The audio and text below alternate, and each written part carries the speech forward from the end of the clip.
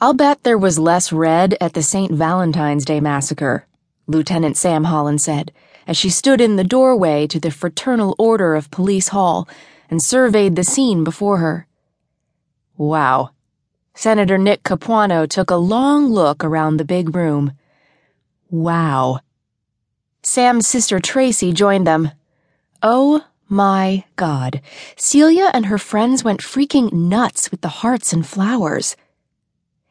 Every square inch of the large room was decorated with red flowers, balloons, and streamers. "I've seen murders that were less bloody than this reception," Sam said. "It's her first wedding," Nick reminded them. "She has the right to go all out." Sam wondered if he'd expect his first wedding to be as elaborate.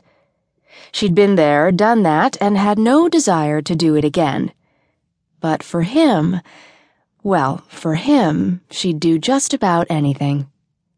However, she was drawing the line at hearts and flowers. She had a reputation to uphold. "Holy shit," Sam's sister Angela said when she joined them. "Check out the ice sculpture, Jesus." "Cupid, not Jesus," Nick said, smiling at the horror on the sisters' faces.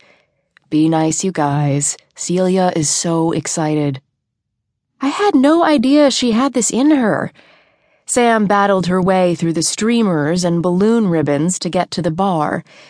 She needed a drink, and she needed it now. "You'd be well advised to keep her far, far away from your wedding," Tracy said. "No kidding." Sam downed a glass of Pinot Grigio and gestured for another. "How much of this do you suppose Dad knew about?" "None of it," Angela said, smirking. "He's a smart man," Nick said. "So I'm sure he told her to do whatever she wanted." "Is that what a smart man does?" Sam asked, raising an eyebrow. "Not this smart man. If I did that, we'd end up with beer and peanuts at O'Leary's." "And that would be bad how exactly?" Nick bent to kiss her. "We can do better."